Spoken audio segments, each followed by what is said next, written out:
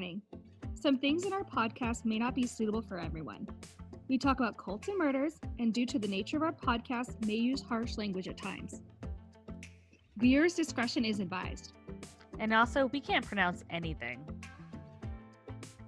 Hi guys, and welcome back to another episode of Cults and Crime. We're a true crime podcast where we cover cults, crime, and everything in between.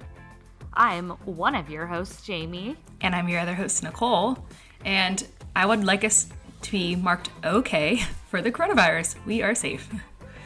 Yeah, I know everything, my school shut down, my life shut down, but I'm here. And for God only knows what reason, I am still working in the medical field.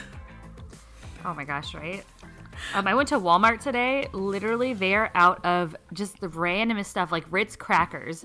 Everyone was like, you know what I need? 15 boxes of Ritz crackers. It's ridiculous. That is how I'm going to survive, 100%. Didn't you hear that the coronavirus is 100% healed by Ritz crackers? Also, and this is a quick side note because I'm so upset, they canceled my cruise.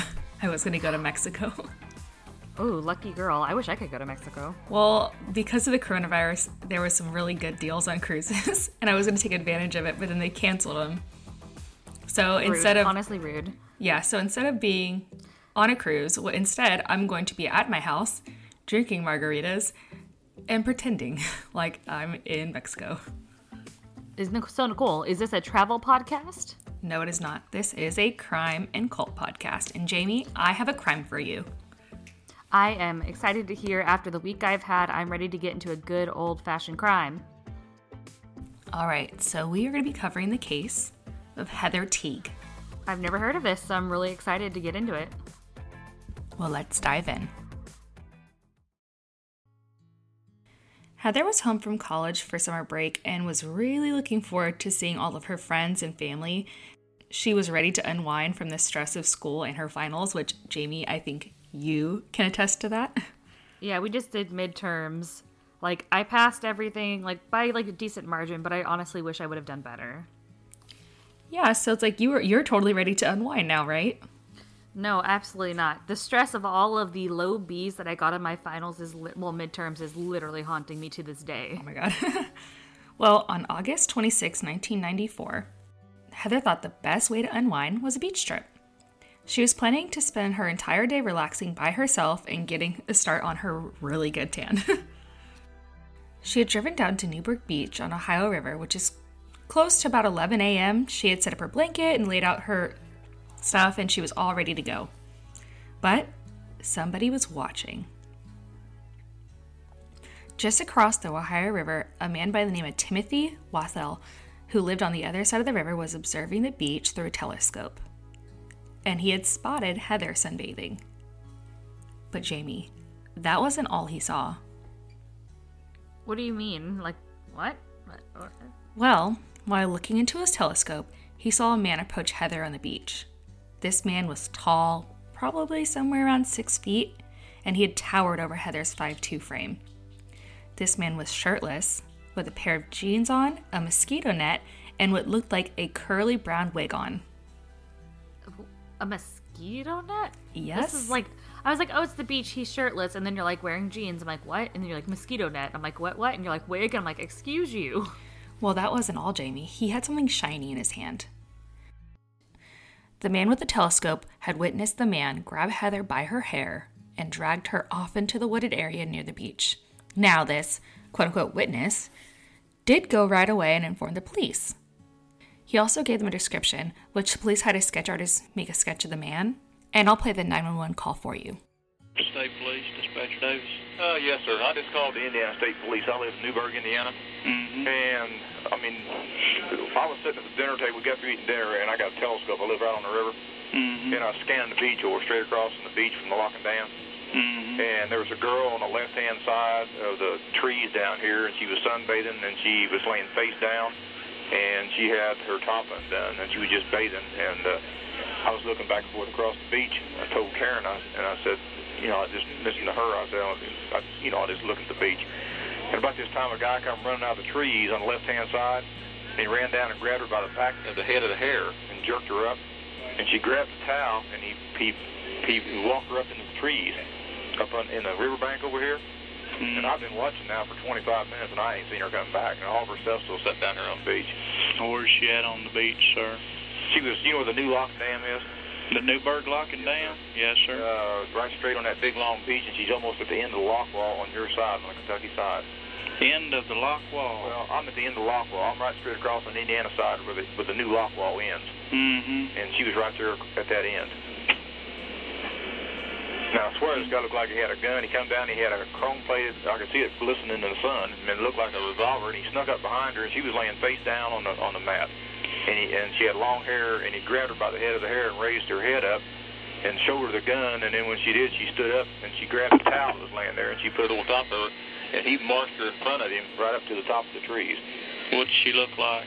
She was, I only had like a 25 on the scope, so she was Caucasian, and she had long, kind of brownish black hair. Mm-hmm.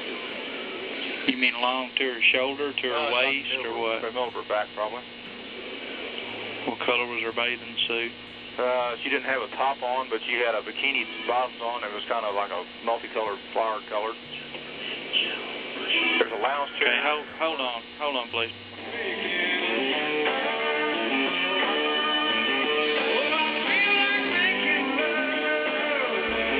So we all know with a lot of missing person cases, there's tend to not really take the missing person seriously for at least 24 hours, right? Because someone had actually seen the abduction, police headed right over to the beach to search the area. They didn't find Heather, but they found the belongings. They had been left on the beach, almost like she had just walked back to her car to grab something. Everything was exactly as it was, with zero sign of a struggle. They had looked into the area where the witness had saw Heather get dragged, and they found a woman's bathing suit that was later identified as Heather's, but that was Jimmy, that was it. But like that was so quick. Like that was so quick. Like it couldn't have taken them too long to get there. It's just nothing else, really? Absolutely nothing. They decided to spread their search to the surrounding areas, and a nearby farmer, which was right near where Heather's car was parked, had some cameras set up. I guess someone was going into the field and was stealing his crops, so he set up some surveillance cameras to check whoever was responsible, but instead he saw something different. He had a video of Heather's car, and beside it, a red Bronco. During a routine traffic stop, a man named Marvin Dill would have become a suspect. Marvin, or Marty, was his family's friends called him, just so happened to drive a red Bronco. And when he was pulled over, the police had searched the vehicle, and that's when they found what I would call an abduction kit, Jamie. I like what I would call, probably no one else, only me, Nicole, an abduction kit. Well, let me tell you what it was. Let me tell you what was inside. So inside his vehicle, they found 2 guns, 2 knives, duct tape, rubber gloves, rope, and a long strand of brown hair, which did appear to be Heather Teague's hair. Further search of the truck even found blood in the truck bed. And even creepier was he is a really, really close match to the sketched composite. So Jamie, what I'm going to do is I'm going to send you the sketches, and I want you to let me know if you think they're similar, okay? Okay, let me do it. All right, Jamie, so it's sent. Let's see here. Honestly, the sketch looks like my husband. Oh my god. Like, if my husband had a beard, like, tell me that's not, though. Like, look at that and tell me that doesn't look like Tori. Like, the body type. Okay. Oh my god, Jamie. Okay, yes, I guess it could kind of look like Tori with the beard. Tori, where were you when this crime happened? In 1994. Oh my god, you know who it looks like? His brother, because his brother actually has a beard. Oh my god, Jamie. We are in no way, shape, or form saying that her husband or her husband's brother had anything to do with this case. Probably not. They're like in their 20s and 30s. How long ago did this case happen, like, age-wise? 1994. Oh, no, it definitely could have been them, I think. Nope. They were young. They were too young. Okay, I was going to say, Jamie, that's probably... Math is hard, guys. I'm on summer break already. I ain't doing any more math than I need to be doing. All right, so looking back at the sketch and back at a photo of Marty, do you feel like they're similar? Not at all. I honestly don't, like, the hair is so much longer and really, really curly, where the hair is straight in the sketch. Like, his nose in the sketch looks like it's a little, like it's been broken, where this guy has a fairly straight nose. The eyebrows on one of the guys is, like, completely different eyebrows. Like, the face shape is completely different. Like, they don't look like at all. Okay. Well, it's pretty common that people think they're similar, but okay. People are wrong. People are 100% wrong. All right. Well, Marty also had like a couple priors, so he's no stranger to the law. But actually, during that search of his vehicle, they didn't detain him. They had told him to go home and that they would keep in touch with him. According to police, Marty was home when he caught wind of the police on his property to interview him. He then instructed his wife to leave the home, and then when police arrived, they found Marty dead from a self-inflicted gunshot wound. The police moved forward with their investigation, however. They had collected evidence against Marty. His wife had been brought up to give a testimony in front of the grand jury, implementing her Fifth Amendment right away to refuse to answer any questions in regards to Heather, which I found a little strange. Well, like, that was her husband. You know what I mean? Like, he's dead. I can get being there, like, my husband's dead. I don't know what he did. I don't know what happened. I don't want to speculate. I'm grieving. I just want to be left alone. Yeah, but then, I don't know, I guess it's kind of hard for me because it's like, well, that's somebody's child. And even if you don't feel like your husband did it, it's like, why not stand on trial and say that you don't think your husband did it instead of just flat out say you're not going to, talk. I think it's one of those, like, crime junkie things. Like, we love true crime, so we're like, why aren't you talking? Why aren't you talking about this? Like, you're just going to, like, help yourself if you just talk. But people are complex creatures. Not everyone is into true crime like us, and not everyone really cares about the miscarriages of justice. Like, that's just life. Yeah, and I do guess that's true. So, Jamie, I'm sure at this point you're wondering, why are we talking? Why are we already finished up with this case? It's so open and shut, right? Well, yeah, I'm like, he had her hair in his car, right? Well, things aren't always what you'd think they are, and sometimes there's twists. This twist would come in the show. This twist would come in the form of a suspect. And this would turn the case upside down. A man by the name of Christopher J. Bello, a native resident of Henderson, Kentucky, had pled guilty to attempted involuntary manslaughter in 1991 in a shooting death of Catherine Fletcher. Serving out a prison sentence of 11 to 18 years, Catherine's body was never found. And Christopher was tied to several other cases as well. Charlene Marie Farrell, Mary Cutstow, and Christina Parco.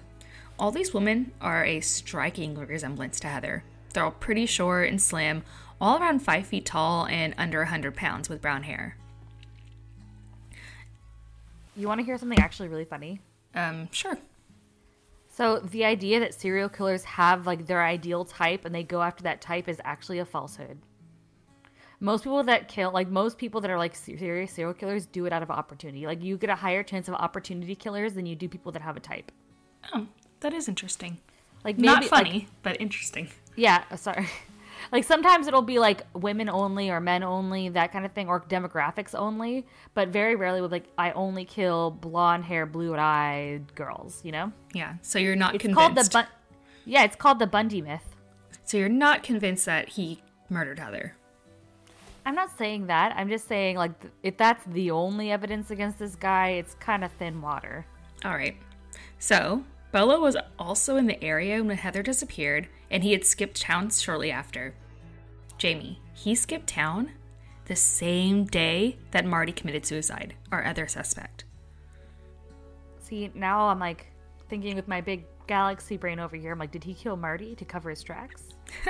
Moreover, Jamie, Heather, Marty, and Bello had mutual acquaintances. They knew each other, or at least knew somebody that knew somebody that knew them. So they're all connected. How big was the town? Like, was it a really big town they were living in? Or was it like one of the 2 degrees of separation between everyone kind of place? It's about medium, if I'm being honest. So investigators did state that they can tie him to the investigation, that they have unknown circumstantial evidence that ties him to Heather's kidnapping, And a theory came forward that, Jamie, it just absolutely creeps me out. I love creepy theories. Let's speculate. So the theory that they're working on today, Jamie, is that these two men, these sick monsters, had found one another and they had planned this abduction working as a team. And it is probably the creepiest thought that I'm gonna have today. I just can't believe that, one, that there's so sick of people in such proximity, and that they found each other and that they organized a abduction. You know what's actually crazy is like there's a really high rate of like people that are psychopaths. Like it's actually it's fairly common. Yeah, but I don't know. It's just something that gives me chills down my spine, gives me shivers, and makes me want to lock all of my doors. I don't know, like we were talking about this in my criminology class, and it's like there's more, bad people than you think there is. Like if you look at people that are just pedophiles, because we just have much better research done on pedophilia than we do have people that are like serial killers. Because guess what? Usually they're hard to find. But even though like the projections for serial killers are like, so I think it's like it's something like there's 2% of all like murders that are committed or all killings that are committed are done by like serial offenders, like people that kill more than once. Oh my God. But, it's just, what an unsettling thought, and I hope nobody's watching or no one's listening to this podcast late at night and has to hear the fact that there's a probability that there's two monsters in such close proximity, and that they decided that they were going to commit a murder together. Well, I think the number of, like, serial killers that are active in the United States at any given time is between, like, 2,000 and 5,000 people. And you think if it's 5,000 and every single one of those 5,000 people kills, 10 people during their lifetime? Like, that's a lot of people. Once again, I'm on spring break. I'm not doing the math, but that's a lot. No, that's a lot of people. Well, Jamie, there's also one more theory. I'm listening. So this is actually a theory from Heather's mother. So in 2013, Heather's mother had filed a suit against the local and state authorities in connection with Heather's case. She had alleged that there was a lot of mishandling of the case and a possible cover-up. So 44news.weave.com wrote an article about this case where they had did an interview with Heather Teague's mom. And she thinks the police had focused on Marty and maintains that the sketch was produced by police, but the sketch itself wasn't done by the witness's account at all. In fact, they had used a driver's license picture of Marty himself. What did he look like? He was kind of heavy set. He just had like a blue jean cut-off pants on and tennis shoes. And I couldn't tell if he had a full beard or if he just had real shaggy hair or something over his face. But you couldn't. What color is his hair, sir? Kind of dark brown. Was he white or black? He was white. White male? Yeah. He had a gun with him? Yes, sir. Did he have a shirt on? Nope, no shirt. And because they spotted a red Bronco that was parked near Heather's car, it had prompted police to look at Marty and really hyper-focus on him. She then explained investigators had told her a number of times to just give up. The lawyer hired by Heather's mother, named Adam, had stated, quote, "You don't tell the mother of a person that's been abducted to stop looking for their child 6 weeks out. You don't have a meeting on post and tell the mother to stop looking, that the person who has died took their secrets to the grave and you should stop looking," unquote. Which, by the way, I completely agree. That's absolutely insane to me. It's one of those things where it's like, because I do have like all my classes and stuff, and I understand, like, and we're going through like allocation of resources and stuff. If they honestly think he's the murderer, they have their man. They have no further reason to investigate. To say that to a victim's parent, to me, that's grossly incompetent. Well, you still have to look for the body, and you still have to prove that this person actually committed the crime, instead of just saying, oh, some things fit. Like, because all the evidence they really have is circumstantial towards him. And like I said, I don't even think the sketch matches. Which was kind of funny because it's based off of his driver's license. But yeah, it's just one of those things where it's like, I can't believe you would look at a grieving mother and have the audacity to tell her to stop looking for her child. And that the person that, that committed the murder is dead, so give up. That's absolutely insane to me. Oh no, that's grossly incompetent. That person needs to be reprimanded and given classes on how to deal with victims and parents and family of victims. Because your job is to protect and serve. Exactly. Some cops, like most of cops, amazing, beautiful, perfect, not perfect, sorry. Most cops are good people who are doing a good job. I think a lot of cops care deeply for what they do. It's a hard job, so at some point you have to. But you get these outliers that are just, they're just awful. They just don't seem to care. Like, why would you want to become a cop if that's how you're going to treat people? Like, we had a case, we did a battery case that came in, and this cop literally walked past the guy who was hitting his girlfriend and went to the girlfriend and asked her who she was texting and that she wasn't supposed to be texting. This is the first words out of his mouth to this victim who was on the ground bloody. You're kidding me. You have to. I'm not. I'm absolutely not. That makes me sick to my stomach. Yeah, he is not going to be a police officer for much longer, is all I can say about it. In the town that I work at, we don't take that kind of stuff lightly. I think, and it was his third warning or something for saying things that were just highly inappropriate. Well, the lady's laying on the floor covered in blood, and I don't care what she did. There's absolutely no reason to lay a hand on another person. Oh, exactly. And I don't care who she's texting. I really don't. Oh, no. Absolutely not. Like, that's not the questions you need to be asking in that situation. You need to be, are you okay? Do you need medical attention? Where's my partner to get this man away from you so that we can have separate interviews? And he just, I don't know. Sometimes cops go bad, and it's very highly unfortunate. No, I completely agree. And I kind of feel like this case has mishandling written all over it. Yeah, it seems like the cop, in my opinion, the cop who said that is a cop who doesn't care. He just doesn't care about his job anymore. Well, yeah. He doesn't care about helping people. He's just there to make a paycheck. No, I completely agree. And it's just one of those situations where they did hyper-focus on Marty purely for the fact that there was a red Bronco near her car. And in my opinion, pretty much nothing else. And they pulled him over and they saw what I would say is an abduction kit. And I can't say, I'm not going to say that wasn't an abduction kit, because it is. But they actually didn't. I had no record of them actually testing the blood or hair sample. You're kidding me. No, they saw it and then they said, hey, we're going to get in contact with you later. Have a nice day. If it's within line of sight, it's evidence within line of sight, you have reasonable doubt, you're allowed to get that evidence. Annoyed. It's 1994, so I'm sure things are a little bit different, but it's crazy. And, so Heather Teague's mom her name's Sarah, by the way, had actually went and listened to a secondary voice recording 911 call. But it's nowhere to be seen, Jamie. It's gone. Disappeared out of thin air. And for